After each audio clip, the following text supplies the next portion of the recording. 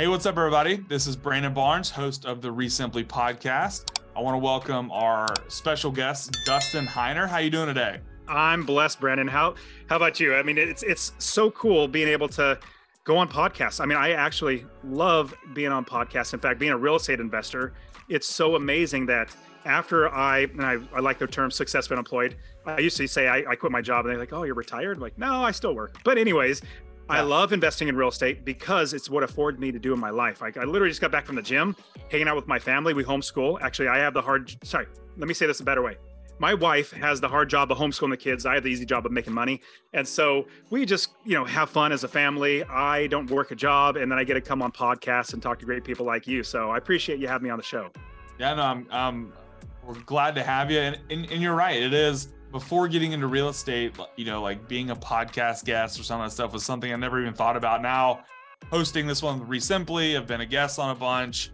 And then it's also 1:30 in the afternoon on a Tuesday. Was it today? Tuesday? I sometimes don't even know the day of the week. But we do have to wrap it at some point because I am buying a home later today. So, can't go. Very cool. Good for you, man. Yeah. So, but cool. I'm glad to have you on. Tell us a little bit about yourself, where you're from, and what you got going on.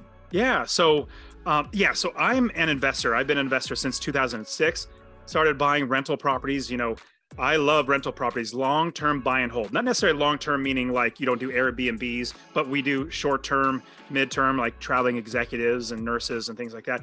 And long-term, I love long-term. And my goal was to be able to be financially independent and successfully unemployed. But now, because I have so many properties, now it's just fun that I literally don't have to work for somebody else. And then I realized that I enjoy teaching people. So I started teaching people.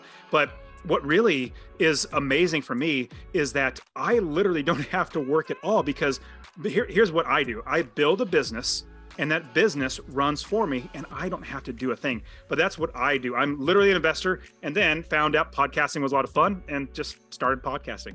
There you go. I love it. I mean, that's what, I think you said it a few minutes ago, like, no, you didn't quit your job. You don't have to be employed by anybody anymore. And that's what you've built has allowed, which I think is what a lot of people get into, either real estate or business owning, for that reason. Yeah. So for me, it was in my life, I was realizing that eventually I would like to not have to work. And I was always told, and well, actually, this is really what shoved me or got me into investing in real estate. So I, just like every single person, we're all taught the same thing in this life plan that we're supposed to do. And so I'm following it. But you go to school, you get good grades, and then you get those good grades and you go to college or university and you get in thousands and thousands of dollars into debt, and you get a piece of paper with those good grades, and hopefully it's called a degree. Then you hopefully go to companies and quote unquote get a quote unquote career at that company and work 40 plus years of your life, hopefully retire at 65, 75 years old, and live on what you managed to save that entire time. And I call it, you're working a just over broke job, a job. That's what you're working as, a job.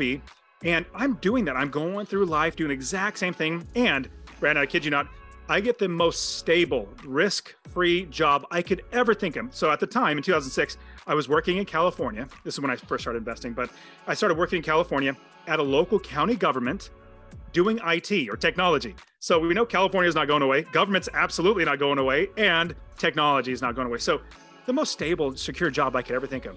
But at the same time, in my life, I have always had the idea of being entrepreneurial, starting businesses. In fact, I had a newspaper route when I was a kid. Most people don't know what those are, but you ride on a bike with the newspapers and throw them at 5 a.m., bang them on garage doors, waking people up. And I had that. I had a graphic and website design company. I started that. A skateboard manufacturing business, pedaling skateboards all around. I even started a convenience store and a pizzeria, all from scratch, because I wanted to eventually build my way out of working for somebody else. But at the same time, I bought one rental property. And that one rental property was so amazing. When I bought it, I got other people to do all the work. And then the check that I got the first month, I remember the number on the check. It was $317. Plain as day, I could easily see it, because I was thinking, my goodness, all these other things, my job is so much harder. My businesses are so much harder. This property worked for me and I made money. I need to be an investor. Well, Brandon, this is really what shoved me to be an investor. So my wife and we knew we wanted to be, I knew I wanted to be an investor, but my wife and I started having kids, and you know what happens? Life just starts getting in the way. And I knew I wanted to be an investor, but we started at 1, 2, 3, and 4 kids. Wow. And then I put that off to the side. And this is what really shoved me. So when my 4th child was born, I went on paternity leave. That's where the dad stays home with the mom, changes poopy diapers and all the good stuff, and bonds with the baby. Yeah. Well, after about 2 weeks, I go back to work. And in that same week, I go back to work on a Friday at 3:30 in the afternoon. I get a call from my boss's secretary, like the top dog. And she says, Dustin, would you please come to the office? I said, sure. And I hung up the phone. And I paused for a second. I thought, why in the world are they calling me in the office? Like, this isn't normal. And I've seen plenty of movies. Friday at 3:30 is not a good thing. And I thought, wow, I could get laid off, because I had remembered 2 months before I went on paternity leave, there was some rumors or some rumbling going on that there could potentially be layoffs in the county, in the government. I immediately shook that off. I said, I have so much seniority. This is the government. Nobody gets fired or laid off, and shook it off. Then I get up and I go down the hallway to my boss's office. Now, Brandon, this hallway isn't very long. In fact, it's kind of short. But every single step I take, it feels like the hallway gets longer and longer and longer. And it feels like my feet become lead bricks, because the weight of everything, of potentially losing my job, is really raining down on me. Well, I get down the hallway and I turn the corner. I see my boss's door. His door is closed, and I see his secretary there. Super sweet, nice old lady. And she says, Dustin, would you please have a seat? And she's kind of, sheepishly grinning at me, trying to console me with her eyes, because she knows everything about what's going on. I know nothing about what's going on. So I go and I take my seat and I sit down. I think about my life. If I get laid off right now, all the things that I've been told to work for, this career, and retire, I'm 65, 70 years old, I started thinking, did I just waste my life doing this? And then, oh my goodness, if I lose my job, how am I going to feed my family? So I started realizing, oh my goodness, does that make me a failure as a husband? Does it make me a failure as a dad trying to provide for his family? Well, as I'm sitting there, my hands get all clammy, my forehead gets all sweaty, because the nerves of losing my job is raining down on me. Well, the door to my boss's office opens up. Out walks a lady, a coworker of mine, with a piece of paper in her hands. She is noticeably distraught, noticeably upset. She's not necessarily crying, but you can tell her world has been devastated. She passes by me, and my boss says, Dustin, would you please come into the office? So I get up and I go into his office, and I get laid off. And remember, this is the government. Nobody gets fired or laid off from the government, but I did. And so I take that layoff notice and I go back and I sit at my desk, and I realize 2 things. And this is the reason why I tell the story. I realized 2 things. Well, the first thing, I need to be able to provide for my family. I need to get a job. I need to figure out how to make money. So I was really blessed, praise the Lord, to find another job in the same county. Another department wasn't having that issue. Check, got that. But in that chair, just getting laid off, I realized the second thing. And again, this is the reason why I tell the story. I needed to make sure that this never, ever happens to me again. I need to make sure that nobody has the ability to take away my ability to feed my family. So right then and there, I said, I knew I needed to be an investor, but life got in the way. I said, from now on, I am an investor. And when everybody asks me the question, because we all get this question, well, they would say, Dustin, what do you do? I'd say, oh, I do IT or technology for local county government. Well, I'm basically projecting my value in myself as coming from my job. My value doesn't come from my job. My value comes from myself and from my God and from my family. So right then and there, I said, I will always tell everybody I am an investor. That's what I am. Now, it may so happen that 100% of my money comes from my job. That's now my part-time job. I'm a full-time investor. So fast forward the story, started buying property after property after property, each one making me $250 a month in passive income at the minimum. I don't buy if it wasn't that. Eventually I had 30 plus properties, and I realized even though I'm making $75,000 a year at this job, I'm losing money. So last part of the story, I went to my new boss, good boss and all, and I said, hey boss, here's your layoff notice, jokingly. And we laughed, and he said, well, Dustin, what are you gonna do? And I said, I don't have to do anything. I literally own real estate that makes money for me without working. So the last part of the story, if you remember that hallway that got longer and longer and longer, that was rather short. Well, I was working in downtown, and I walked to and from my car 1.5 miles every single day, 1,000 times. I had to have been 1,000 times because I didn't want to pay for parking. I was too frugal. Well, this last walk to my car for the very last time, I felt like I was walking on clouds, because I knew I would never, ever need a job again. And everybody, you need to realize this. if you're working a job, your boss is not paying you what you are worth. You will never get paid what you're worth. And this is how you'll know. Your boss is paying you just enough to keep you working without quitting, but not so much money it takes money out of their pocket. When you get paid for the value that you bring, they would go broke. So instead, figuring out a way that's going to help you to put your own value into what is going to benefit you, as opposed to making somebody else money, that's going to be what you need to do. And so for me, real estate investing, buying multiple, eventually, like I said, 30 plus properties, like I'm going to quit, but I'm going to pause the story because you probably got plenty of questions. Yeah, no. It's so cool. Like that light switch of not giving somebody else control of that is so powerful that people just don't understand. Because it's really easy to say, you know, as somebody who also has kids, you know, well, we're having kids, like we don't have time, this is going on, we have this, you know, and then now it's all of a sudden it's like, wait, this is why it has to become a priority, because nobody can take this away from us ever again. Absolutely. And with that, the reason why I tell the story is that was a mistake that I did in my life. And I love this saying, a smart man learns from his mistakes, but a wise man learns from other people's mistakes. I say this because I almost had to lose my house. I almost didn't able to feed my family. Hopefully it's not going to happen to other people, because they're going to start listening to saying, hey, let me learn from this. And here's another saying. I love this saying. When I first heard it when I was younger, I was like, oh, there's no way. I'm a good employee. I should be fine. But it's not if you get fired or laid off or lose your job, it's when. It will happen sometime in your life. And I was like, there's no way. It absolutely happened at the worst time. Literally had my fourth child. Yeah. And so but buying properties after that is what really helped me. Now, what also with that was, this was in 2006, before the crash.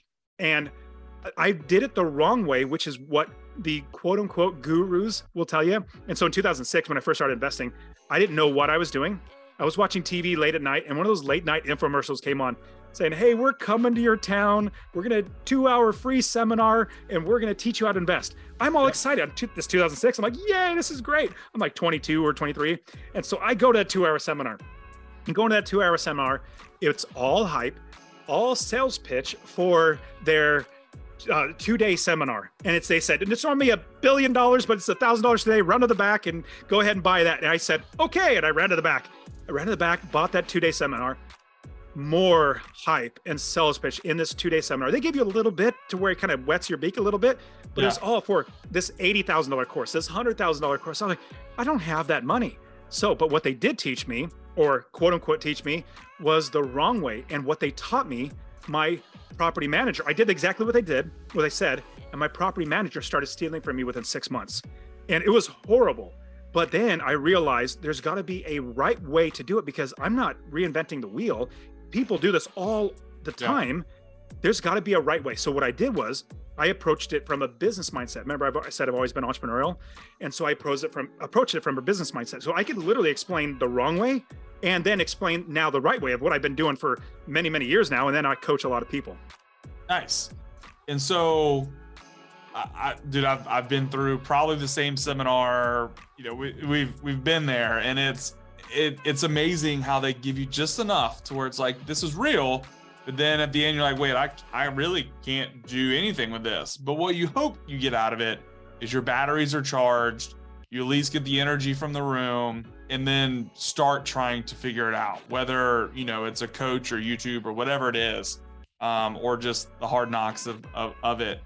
And so I want to talk about some of the buy and hold stuff, because we haven't talked much. We've had some guests on wholesaling. We've had some on short-term stuff, but nobody really focused yet on buy and hold. And that's why I got into the business. So I'm curious to learn. So you bought your first one, you made the $317 for the first time. How long was it before you bought your second one? Was it pre being laid off, post being laid off? It was before I got laid off. So I bought that first one, and I think I had 2 or 3 at the time when I got laid off.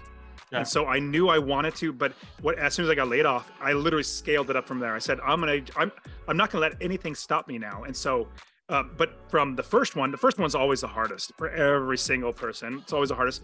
But once you have it, usually the second one's not as hard, because it's not new to you. It's not brand new. And you're like, oh, I don't know what I'm doing. But here's the thing for me with that first one, I almost stopped. I literally almost stopped because my property manager started stealing from me. And here's what the quote unquote gurus told me from the very beginning. And I'll tell you the wrong way, but everybody, you'll hear it, but I want you to quickly forget it because I'll give you the right way, at least what I do and my students do. So, and Brandon, you'll hear this. This is literally what they say. You find a property anywhere in the country, and then you run the numbers. Running the numbers means make sure you calculate expenses. And this was 2006. Remember, this was before the crash, and the appreciation was, or like the values were going up. They said, make sure you're making $25, $50 a month in passive income, but you're investing for appreciation. That's what you're going to love. I'll pause that and say, I don't invest for appreciation. I invest for cash flow. I will literally give these properties to my kids. So it doesn't matter if it goes up. This is generational wealth that I'm creating. So they say, run the numbers, make sure you get appreciation. And then they say, spend thousands of dollars to buy the property, then spend thousands of dollars to fix up the property. Then you find a tenant, and then you find a property manager. Well, in my opinion, that's just about backwards. Like I said, I did that, and my property manager started stealing from me because I didn't know what I was doing. Now, what I said, it's just about backwards. And what we do is I realized that was wrong because I didn't build a business. Because I said I've always been entrepreneurial. I've built many businesses. I approach this from a business mindset. And what I realized was if I build a business, getting experts before I buy a property to make sure I do the business right, then they're the ones that are gonna make sure I do it right. So forget that old way, that wrong way. Here's the right way. We build a business, we find a city that has really good inventory. This is how I was able to scale. To get back to your idea of how quickly I bought my next property, I scaled my business because I then realized I need to build the business to have the experts do the work. So here's the thing. A lot of people come to me and say, well, Dustin, I did everything and I went to find a property manager and no property manager would manage the property because they said they would get shot there because it's a bad area. Like, well, you don't have an asset anymore. You have a liability. So instead of calling up a property manager and saying, hey, property manager, I bought this property. Would you manage it? And they say no. Instead, how much better would it be if you say, property manager, I'm looking to buy this property. Tell me about how much will it rent for? What's the clientele like? What's the vacancy factor? Will you manage it? Ask all those questions. If they say no, then you're good because you didn't spend the time and money and everything to buy that property. You move on to the next area. Same thing with everything else in the business. This is how I was able to scale because I find the right property managers, realtors. We have the mortgage brokers, wholesalers, plumbers, roofers, everything in the business before I bought any inventory. Now, that keyword I'll quickly share. I view my properties not as, and the quote unquote gurus will tell you, your property is your business. In my opinion, no, my business owns inventory. That's inventory in my business. That's how I'm able to scale it. Let me give you an example of what that looks like. So if you're going to start a convenience store, you wouldn't sign a lease on, convenience stores, candy bars and soda machines. Yeah. Well, you wouldn't sign a lease on a location, open the doors and set a box of candy bars in there on the ground. You wouldn't do that. You go out of business in 2 seconds. But what you would do is you would build the business first. You'd get the gondolas or the shelving units. You get the countertops, the cold storage, the bank accounts, cash registers, everything in the business before you buy any inventory. Same thing with real estate investing. You find all the right people, and then they are the ones that help you to buy the right inventory. Does that all make sense? I'm sure you do this in your business, but this is what I do. It does, because there's so many people who, they just want to buy a house and they want to flip and they just get into it, and then they don't realize they don't have anybody to help them do it, and then they bring in a contractor, an electrician, a property manager, somebody, and they say, well, you should have known this or should have seen this. And they're brand new. They don't know. And it's hard in the beginning. It is hard to get contractors to help you. It is hard to get property managers to give you attention. And so, but it's important to build those relationships. And how I've found that you can do that is with like casting your vision out to them. Hey, listen, I know I don't necessarily have one yet. Or maybe I have one. This is what we're going to do. This is how we're going to do it. This is how we have our capital. And then people can get behind and kind of understand that. Can I give you a little insight of what I do and tell my students? So okay. I get a lot of students who have never done this before. Now I get lots of students that have 2 or 3 and they're wanting to build and they want to scale to 30, 50, 100 and into multifamily. But so all of my students, so for everybody listening, if you've never done the long-term and you're trying to get people to work with you building your business. So a lot of us, I did the exact same thing where I try to prove that I'm worth working for, and kind of just say, this is what I'm doing, and explain way too much. But go right to this is what I tell my students. This is like literally exactly what I say. When you are calling up and interviewing property managers, contractors, like interviewing everybody, what a newbie would say is, hey, property manager, I'm looking to build my team and I'm looking to start investing in this. They start clarifying or like giving all these qualifications. Here's what an investor does. Hey, property manager, I'm an investor. I'm looking to buy properties. Do you manage properties? Tell me about what your services are. Literally straightforward. It puts them where they have to prove to me that they are good enough. Now, if they ask me how many properties you have, I'm going to be honest, completely be honest and say, this is what I'm doing. But we don't need to, they're working for us. We are their customer. So we don't need to qualify ourselves. Just go straight forward. Start building your business like you are already there. And I wouldn't say love it. I really enjoy the idea, fake it till you make it. And it's hard to do that. It's really, really hard to do that. But if you just put yourself, like now, because I've done it, it's so easy for me. You just got to put yourself in that mindset. Just like when I told everybody that I was an investor. I think I had 2 or 3 properties at the time, but I was telling, even though like I still had a job, they say, oh, what do you do for a living? I'm an investor. Oh, you make all your money there? No, I still have a part-time job. I make all my money from that. But we have to have that mindset to where we're moving forward and we're not going to let anything stop us. Yeah. No, and I think you're spot on. I've never heard anybody phrase it that way, even though they make their money from their full-time or part-time job, how you word it. I'm an investor. No, you don't need to know where my income comes from, but you start to believe it, you start to feel it, you start to understand it, and that allows you to start to have some success with that. On top of that, what happens too is people start to know you as an investor and because I'm an investor for so long, and plus with my podcast and all the stuff I do as a real estate investor, everybody knows me. Like if they know me as a real estate investor, because for the last, 10 years, I've been telling people I'm an investor. They don't know me as this guy that did technology at the county. They don't know me at that anymore. They know me as an investor. With that, people want to invest with me. Mortgage brokers want to work with me because I buy properties. Realtors love to work with me. Wholesalers try to find me. It's because I put it out there that this is what I do. And those people that need investors like us, they find us too. And then here's the beautiful thing. I really don't work in my business. In fact, a lot of people have heard or read the book, The 4-Hour Work Week. The premise is you try to make your life so you can work 4 hours a week. Well, in my opinion, working 4 hours a week is for suckers. I don't want to work 4 hours a week. I don't want to work 4 hours a month. I maybe work 30 minutes a month on all my properties because I built the business. I just look at the property management statements and then set it aside and go back to doing my own thing with my own family. Because when you build the business, you put in systems, procedures, and processes in place that these people that you have running your business do all the work for you. And the way I was able to scale my business because they were doing all the work to become financially independent, successfully unemployed, I realized if I buy one property that makes me $250 a month in passive income, then that's $3,000 a year without working. And I thought, this is simple math.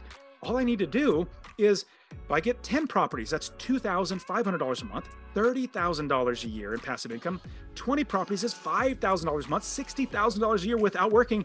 I said, all I got to do is just scale it up. If I have a business with the systems, procedures, and processes in place, I will literally just buy another piece of inventory and put it into my business, and then buy another piece of inventory, put it in my business. And so now I literally have 3 states that I invest in. My students, we invest all over the country, but what we do is we find passive income properties that make us money every single month. And one little also tidbit, it's also fun. I get people who have tried investing in real estate. They'll say, well, Dustin, how do you afford a property manager?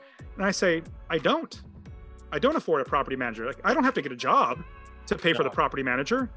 And you'll absolutely appreciate this, Brandon. I don't pay my taxes on any of my properties. I don't pay my insurance. I don't pay my mortgage. I don't pay for my property manager, the repairs, or anything like that. My tenants pay for all that. Now, so happens the money comes into me and I go out and pay all those bills, but I don't have to get a job for any of that. So I do not buy the property unless all those expenses are accounted for, and I make a minimum of $250 a month in passive income. And the sky's the limit. Like the properties I bought in 2006, I still own, and they're making me $600, $700, $800 a month in passive income. Because I love this saying, you don't wait to buy real estate. You buy real estate and wait, because over time, everything keeps going up. And so my opinion, every time is the best time to invest in real estate. You just need to make sure you have the right deal at that time. And that's what we do in my investing. No, it's absolutely it. And so stuff you've bought, what, 2023 now, 17 years ago. I mean, if it's not paid off, it's really close to being paid off. And what's cool about buying holds, and what I've always loved about it, is you're giving yourself a raise every year. And, you know, you're raising your net worth, you're raising your monthly paychecks. You know, there are things that are going to be cost to every business, and it is what it is. But just like life, you're giving yourself a raise every single year for the rest of your life. On top of that, which you're 100% right, to add to that, where everybody in America is worried about inflation. 100% we're worried about inflation. Yeah. But I don't worry about inflation because my money is tied to inflation. As inflation goes up, my rents go up. It's just literally how it works. My rents have gone up in the last 2-3 years since 2020.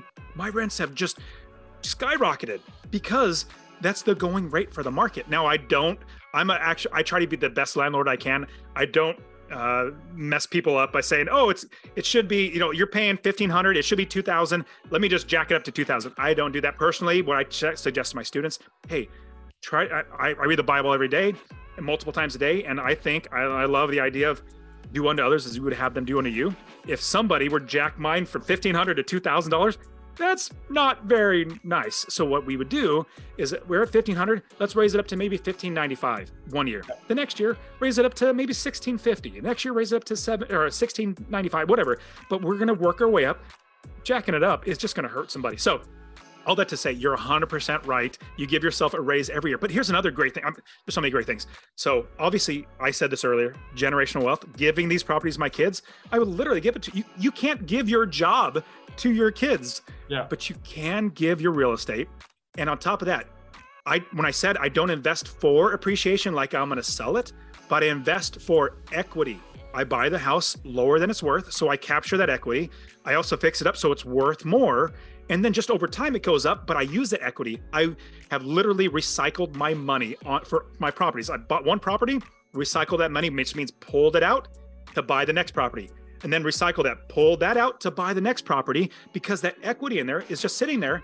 You can use that over and over and over again to buy the next property. I'll give you a quick example. One of my students, he's a pastor in Sacramento, California, doesn't make much money. He literally has no savings, but he said, Dustin, I know I want to be able to have the ability to not work my entire life or, be a pastor entire life. I want to, but let's say I'm 70, 80 years old and I can't, I need to have money. So he said, can you help me? And I said, absolutely. Let's see what you can do. He didn't have any savings, didn't 401k, nothing. But what he did have, he bought a house in 2014 in Sacramento. Now in 2022, when he started 21 to 22, he started working together. It just skyrocketed the value. He had loads of equity. So we took that equity, a home equity line of credit, pulled that cash out, bought a property in Georgia. And we invest all over the country. We love investing out of state. Bought a property in Georgia and bought it with cash. His home equity line of credit, bought it with cash, then refinanced it, pulled that cash back out.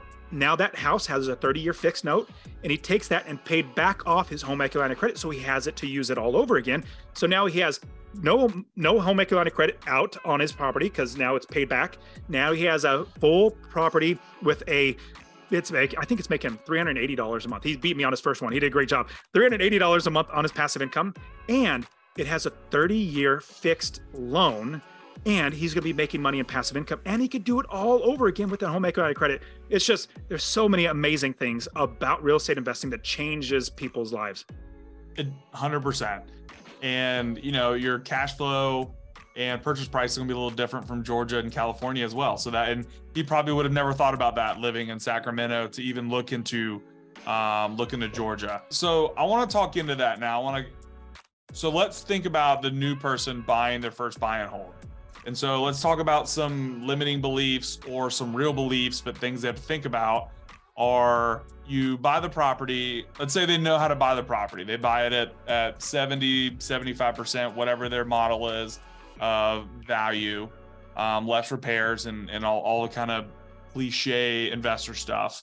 Make sure it cash flows, everything there. And then, so now they have to go refinance the house, which is, I think is where everybody gets scared. They get timid. They don't understand, because you have to hope your appraisal hits. You need to, make sure some certain things happen. And if they don't all align, which there have been issues, for sure, what am I going to do with it as far as shortfall of money or something of that nature? Let's talk about their first home and kind of some stuff that's going to scare them for buying it. So you are absolutely right. The biggest thing that stops people living in belief is fear.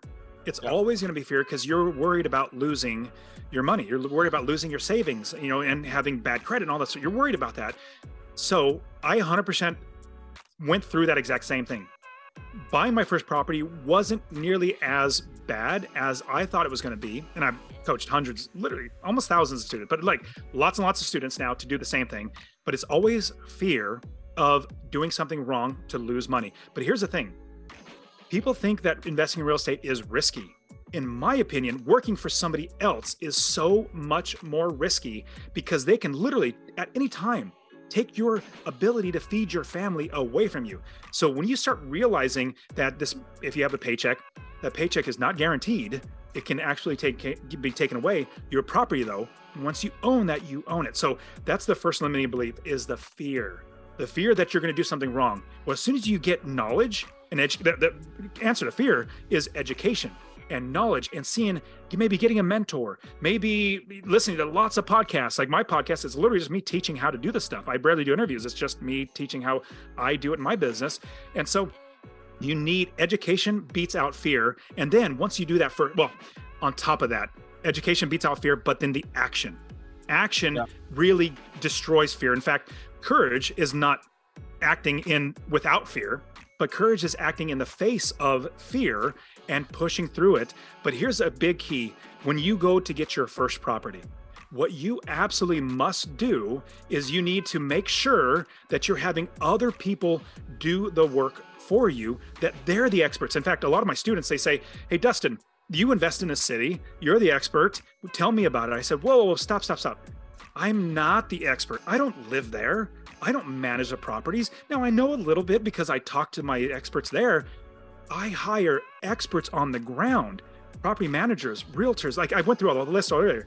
If you hire them, you get them to do the work for you, then you absolutely have experts there that are going to be doing all the work, making sure you're not buying the right property. In fact, my students, when they find the right property manager, those property managers are going to tell them, this is the better area of the city to invest in. This is where you should invest. So you're already not even looking at the bad areas. So when you look at what you can do and getting past that fear, number one, education. And then once you get that and you start moving forward in courage, then going into building the business. Here's the biggest thing, what I do.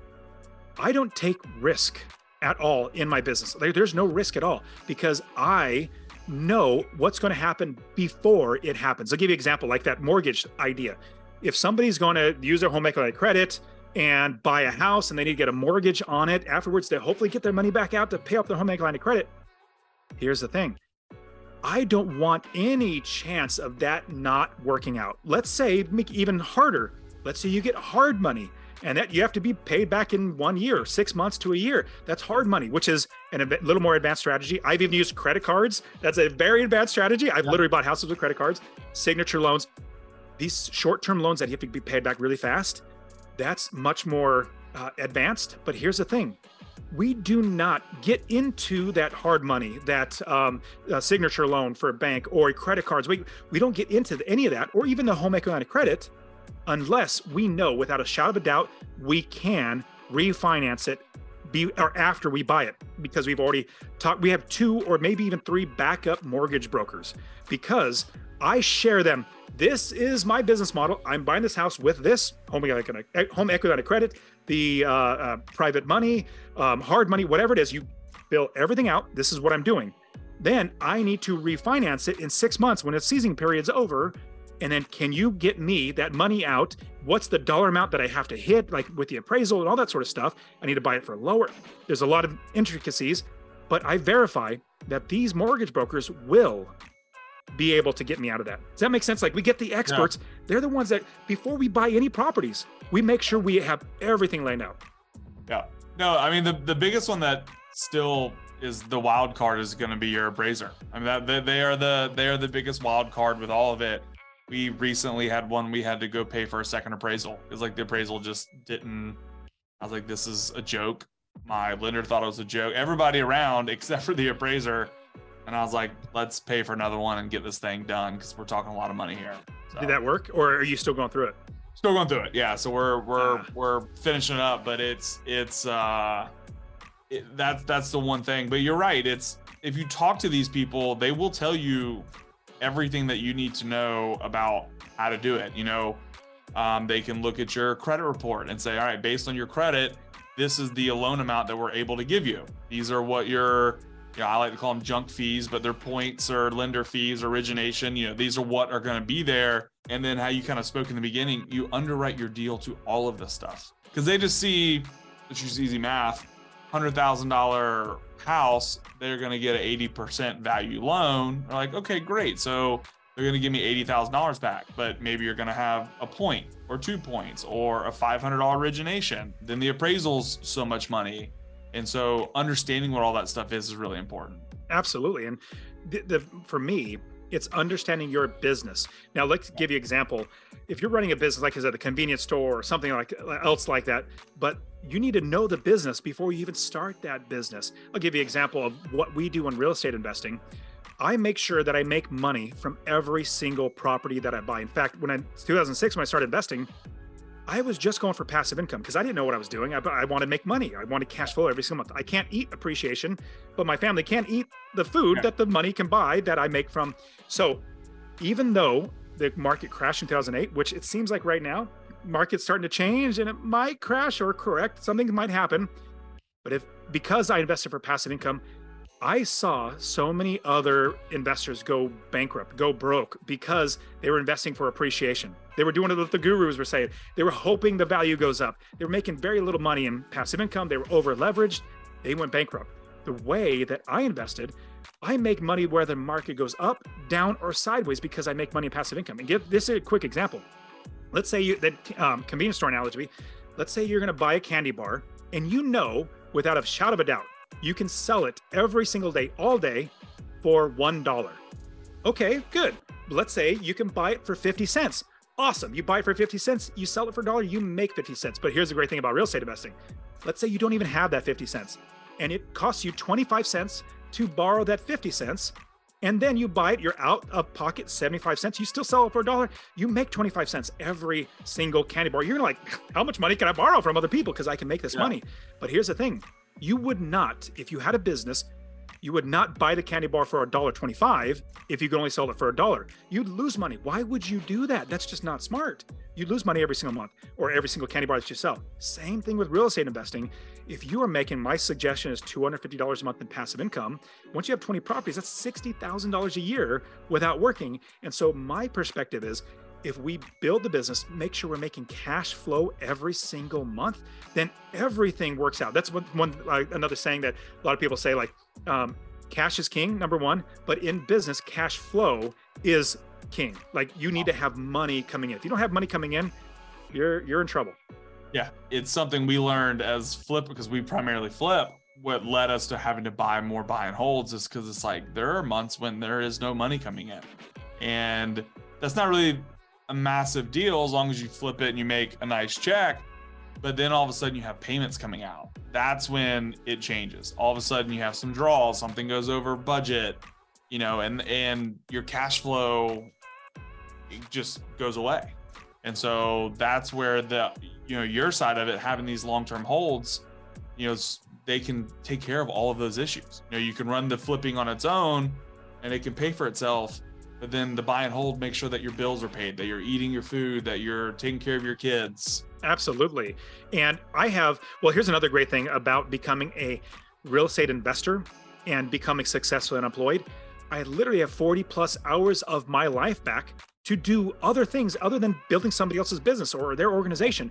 I literally now have 4 companies that make me money every single month. And my goal now, and my brand is Master Passive Income. Once I bought one rental property, I got a check. And then the next month I got another check. And then the next month I got a check. I did it one time. I was like, I've mastered passive income. I literally, and like, let me help other people master passive income.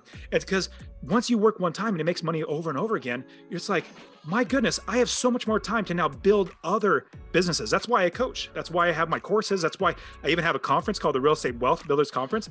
I've got hundreds of students, and I've met so many friends podcasting and YouTubing that are investors, that this year we have 45 expert speakers. They're influencers just like myself that coach people. We're all coming together, bringing all of our audiences together and helping them to invest. It's not one of those sales pitch. It's actually no sales pitch conference. You won't see the, hey, run to the back. It's none of that. It's literally coaching. So these are 4 companies that I've created because I have my life back. And then I get to play with my kids and have everything in my life rather than working for somebody else. So when you realize that passive income is possible, and then that passive income can actually get you financial freedom or freedom from a job, then though it's limitless. And if you want to continue flipping, absolutely. But your food and what you're paying for your family to make sure they're living is coming in automatically because it's long-term buy and hold properties. Then flipping is extra money to go on cruises and vacations and buy more properties. Every penny that I get goes right back into real estate investing. A lot of people have heard the term or the saying, streams of income. We need multiple streams of income. I 100% agree, but all of my multiple streams of income flow back into my river of income, which is my real estate investing. It all goes back because that's tangible. It will literally never go away. And I will give that to my kids. Yeah, no, I love it. And that's save up the money, buy another one. Just keep adding them on top. So what advice would you give somebody, let's say they own 1 or 2 rentals, that's wanting to kind of grow a portfolio? Where do you like to start with them and helping them kind of get their third and get going moving forward? Got it. The first thing is I look to see, did they first build a good business wherever they're investing? Can they replicate that? Meaning not replicate the business, but replicate buying the next piece of inventory and buying it. Can they buy the next piece of inventory and buying it, putting it inside their business? That's the first thing. Did they already do that? If they didn't, and I'll be completely honest and say majority of time, no. Like 90% of the time they did not. And so if they did, then we scale, and scaling is getting other creative financing, getting more other people looking for properties for me, working with Resimply and making sure that we can get really good deals and close on them and all that sort of stuff. That's the way to scale once you already have the business. If they don't have the business, I show them how to build a business anywhere in the country that we have a city that has good inventory, the types of homes we want to buy that are going to make money and passive income. With that, then we make sure we pause looking at properties. We're not going to, in fact, this is something I'll jump to my students. They'll say, Dustin, I found a great city, lots of inventory, the types of homes we want to buy. I've already got 5 realtors sending me deals. I say, whoa, stop. If you bought a house right now, do you have a property manager that would manage the property? They say, no. I'm like, you're putting the cart before the horse. Properties, that's the easy part. That's literally the easy part. If you build the business right, you'll have wholesalers sending you deals. You'll have other investors. I've even had title companies say, hey, this is a property. And just last week, I had one contractor say, hey, Dustin, I know you're an investor. This investor wants to sell the property. Would you want to buy it? Let's talk about it. It's absolutely. So when we build the business, then we can scale it. So that's what my suggestion is. Number one, build the business so you can scale it. Get the right people working before you even buy any properties. If you already have a couple properties and you have a business, what we need to do is get creative in the financing. We don't want to have financing be limiting us. And at the same time, getting more deals sending us, using Resimply to make sure we're closing on really good deals and making sure that we're making passive income. So that's what I say. There's obviously a lot more that we can go into, but that's the first couple things that you must do. Gotcha. So looking to build like, hey, instead of just buying a third rental, is there something here that you can continue to grow? If not, let's stop for a second. Let's build something that you can actually put, building blocks on top of, versus absolutely buying a whole bunch of stuff, being scattered all around the place, nobody to manage it, nobody to renovate it, no clue what the value is. And then all of a sudden it's a hot mess and you may or may not, pull out of it. Well, I've seen more often than not when they don't build a business, because it happened to me too. When they don't build a business, it's much harder on them. They have to work so much harder. When you build the business, you put systems and procedures and processes in place. Then that business runs itself. The people that are running it, they already know what to do because you've already told them what to do, and it runs itself. Yeah, no, 100%. It's so amazing how many people don't ever think about this as well. I've talked to family members, I've talked to friends who are working towards retirement, and I was like, well, why, especially with well-established W-2 jobs that can go get better bank financing than somebody like myself who, hey, I was a food and bev manager making $50,000 a year, quit my job. No bank wants to touch me at all, until I have multiple tax returns cycled through of flipping and income. And so I tell people, I'm like, just buy one a year. You do that for 10 years, you do that for 15 years, whatever age you are, you have that the rest of your life. Your kid, and then what you said, you're not leaving an inheritance to your kids that you may or may not have some of it left. You're leaving a source of income for them that can continue to grow. Absolutely. And I'll add to that. If you buy one a year, 100%, let's say 10 years later, you have 10 properties. I mean, they're making money. But here's an easier way, not easier. It's a way to do that where you buy one a year. Just don't sell your house when you move. You buy a house, move into it. Then look for another house, buy that next house, move into that, don't sell it, rent it out. But here's the key. You buy it knowing that it will be a rental, and you just keep upgrading over and over again, and leave a house that's a rental property. I had a friend of mine was it 2 days ago? Yeah, 2 days ago. He said, hey, Dustin, so he's not an investor. He knows I'm an investor. So he's asking me my opinion. He said, oh, we could sell our house, but I was kind of thinking, and moved like from Arizona all the way to Missouri. We will uproot our family. I said, oh, well, you could do that. You're going to make a good amount of equity. But instead, if you rented that, you're literally going to have that passive income, that money coming in, because he has a really low mortgage because he bought it a number of years ago. But if you sell it, then it's gone. If you keep it and have that, if you need to move back to Arizona and you don't like Missouri, they call it misery for a reason. Sorry for anybody that lives in misery. Yeah. But if you need to move back, it's still there. But it's also making you money. Your income's higher because, Brandon, I completely agree. When you quit your job, banks, it's harder. Banks they say, hey, can you really pay back this loan? That's what they think. Because when you have a W-2, it's like, check, money coming in, pay off the loan.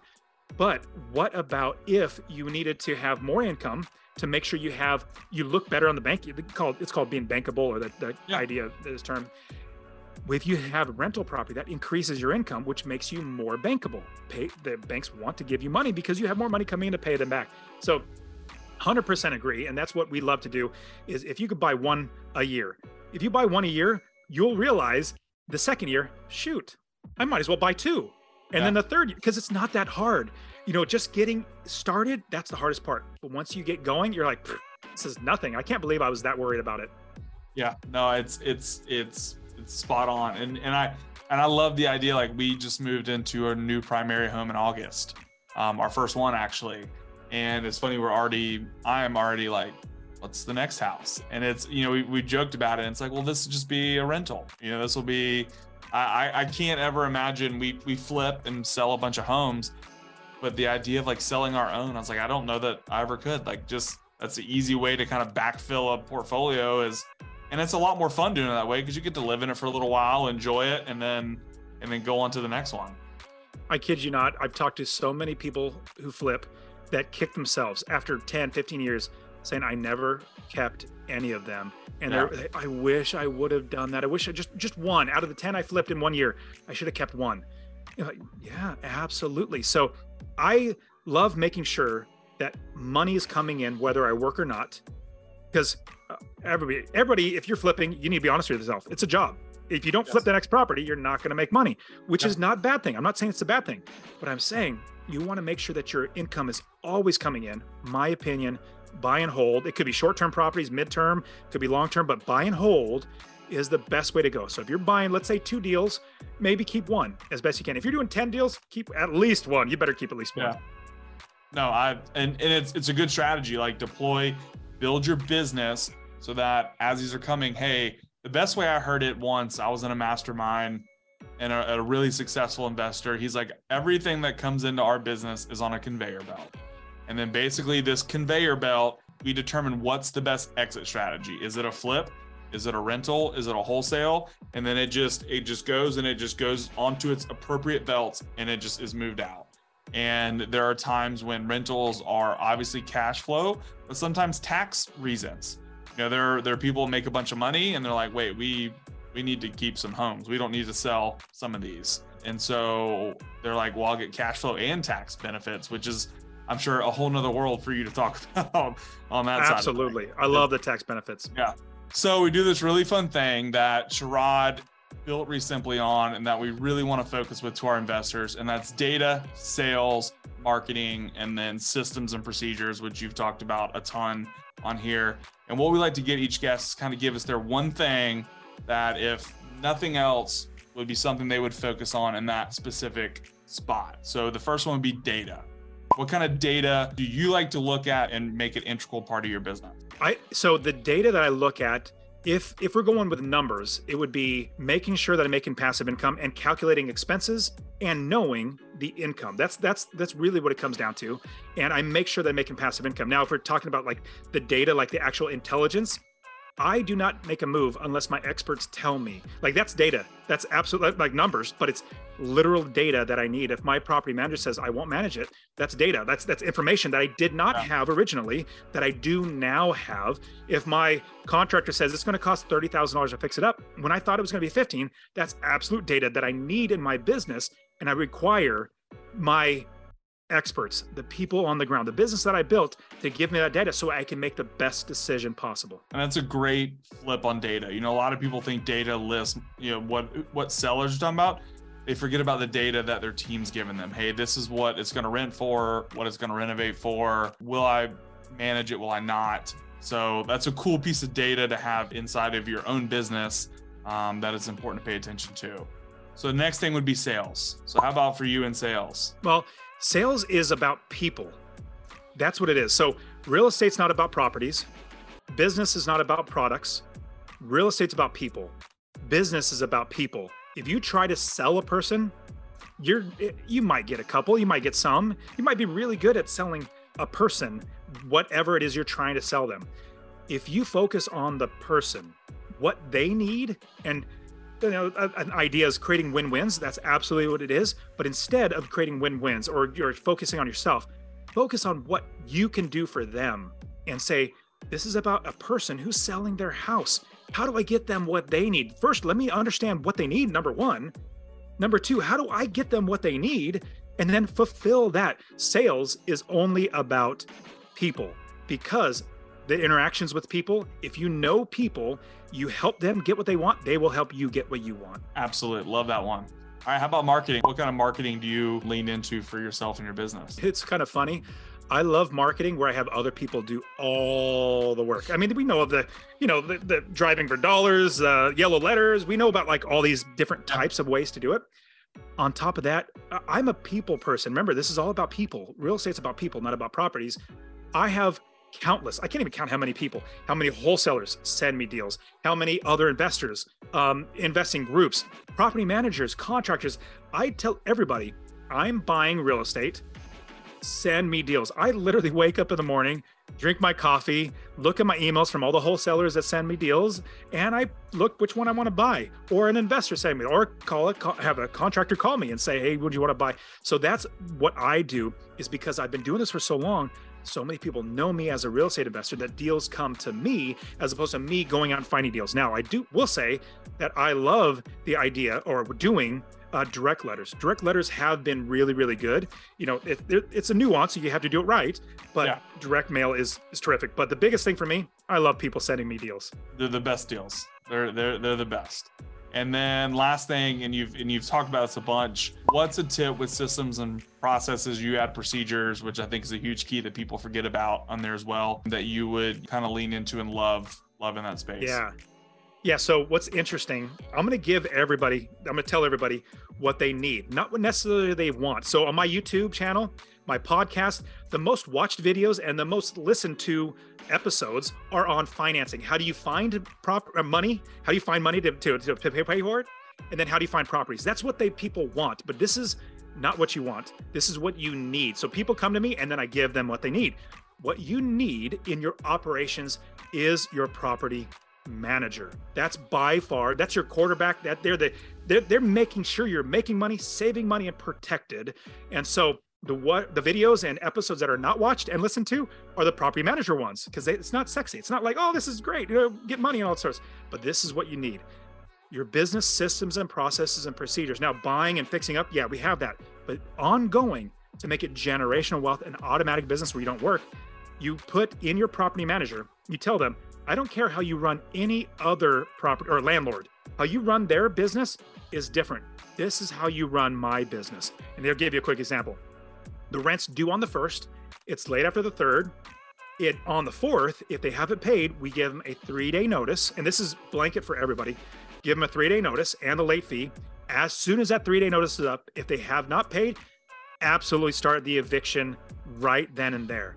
It's a business. We cannot be partial to anything. I've had to learn this the hard way. I've had people tell me, or my property manager relay, this tenant, their son got arrested again the 3rd time, and they had to use their money for bail and all that sort of stuff. Can they not pay their rent? And I'm a nice guy. It's a hard time. I get it. But no, if I called up my mortgage company, my bank, hey, is it okay if I don't pay my mortgage this month? My son got arrested. No, you're done. We're going to start the foreclosure process. So what we do is we put in systems and procedures and processes for our property managers. Another quick one. If the price is over $100, then call me. If it's under $100, go ahead and fix it. Go ahead and take care of it. I don't even want to be bothered. Another quick one. If it's over $1,000, you better get more than one quote. I don't want just one quote with over $1,000. You better be giving me 2 or 3 quotes, because price is one, but different eyeballs looking at the problem. What one person thinks is a problem might not be the problem. These other 2 think it's this other problem. Anyways, systems, procedures, and process are a must. I love the way that you talk about collecting rent, and then the way about no questions if it's under 100, questions over 100, then multiple quotes at 1,000. And I want to add one thing to that, and this is more from like my personal experience and why I think that's so important. We were flipping a house. We were losing money on this house. It just is what it was. We had to get it done. We noticed an issue that the previous owner, nobody caught. My plumber was like, the only way we can do this is to dig out the whole backyard. He's going to charge us like 12 grand to do it. And I was like, man, this is something in me. And this is our plumber we use for everything. He's done great by us. I called in a second plumber who we've used. He fixed it for $800. And it was just, he saw it differently. And he was able to reroute it in a different manner that nobody thought about. And so I love the idea. All the time. In a property manager, they're going to go to their trusted plumber, their electrician, whoever, and that person may only look at something one way.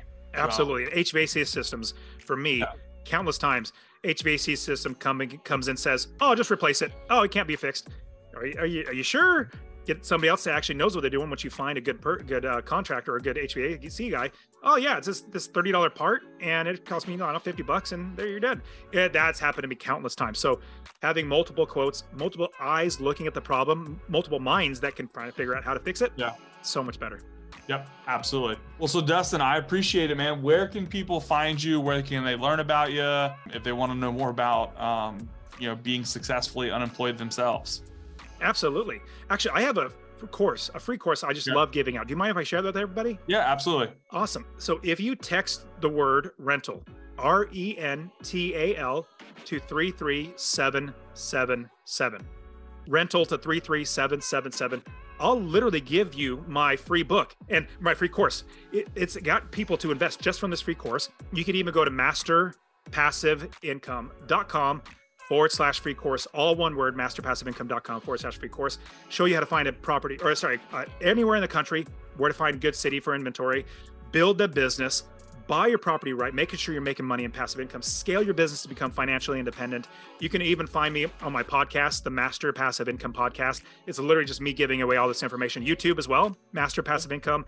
I even have a Instagram. And I actually don't mind. I actually enjoy the DMs I get, but you can find me, the Dustin Heiner, on Instagram. I'm not that arrogant, Brandon. It's just the only handle I could come up with. THE.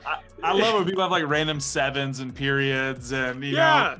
I was like, this works. The last thing, I have my conference, the Real Estate Wealth Builders Conference. I'm talking to Reese Simply about coming out and being a part of it and really just sharing with everybody the great service that they have. It's called the Real Estate Wealth Builders Conference. If you go to rubcon.com, it's abbreviated REWBCON.com, And if you use a promo code podcast, it's an annual conference. So whenever you hear this, it'll still be there. I will always have the promo code podcast, get you 10% off your ticket. It's a 3-day conference, literally all about giving. And hopefully Resimply will be able to be there when you're there and you can meet everybody there. But man, Brandon, thank you so much for having me on the show. Yeah, thanks, Dustin. I appreciate it. And we'll connect soon some more on some long-term holds for sure.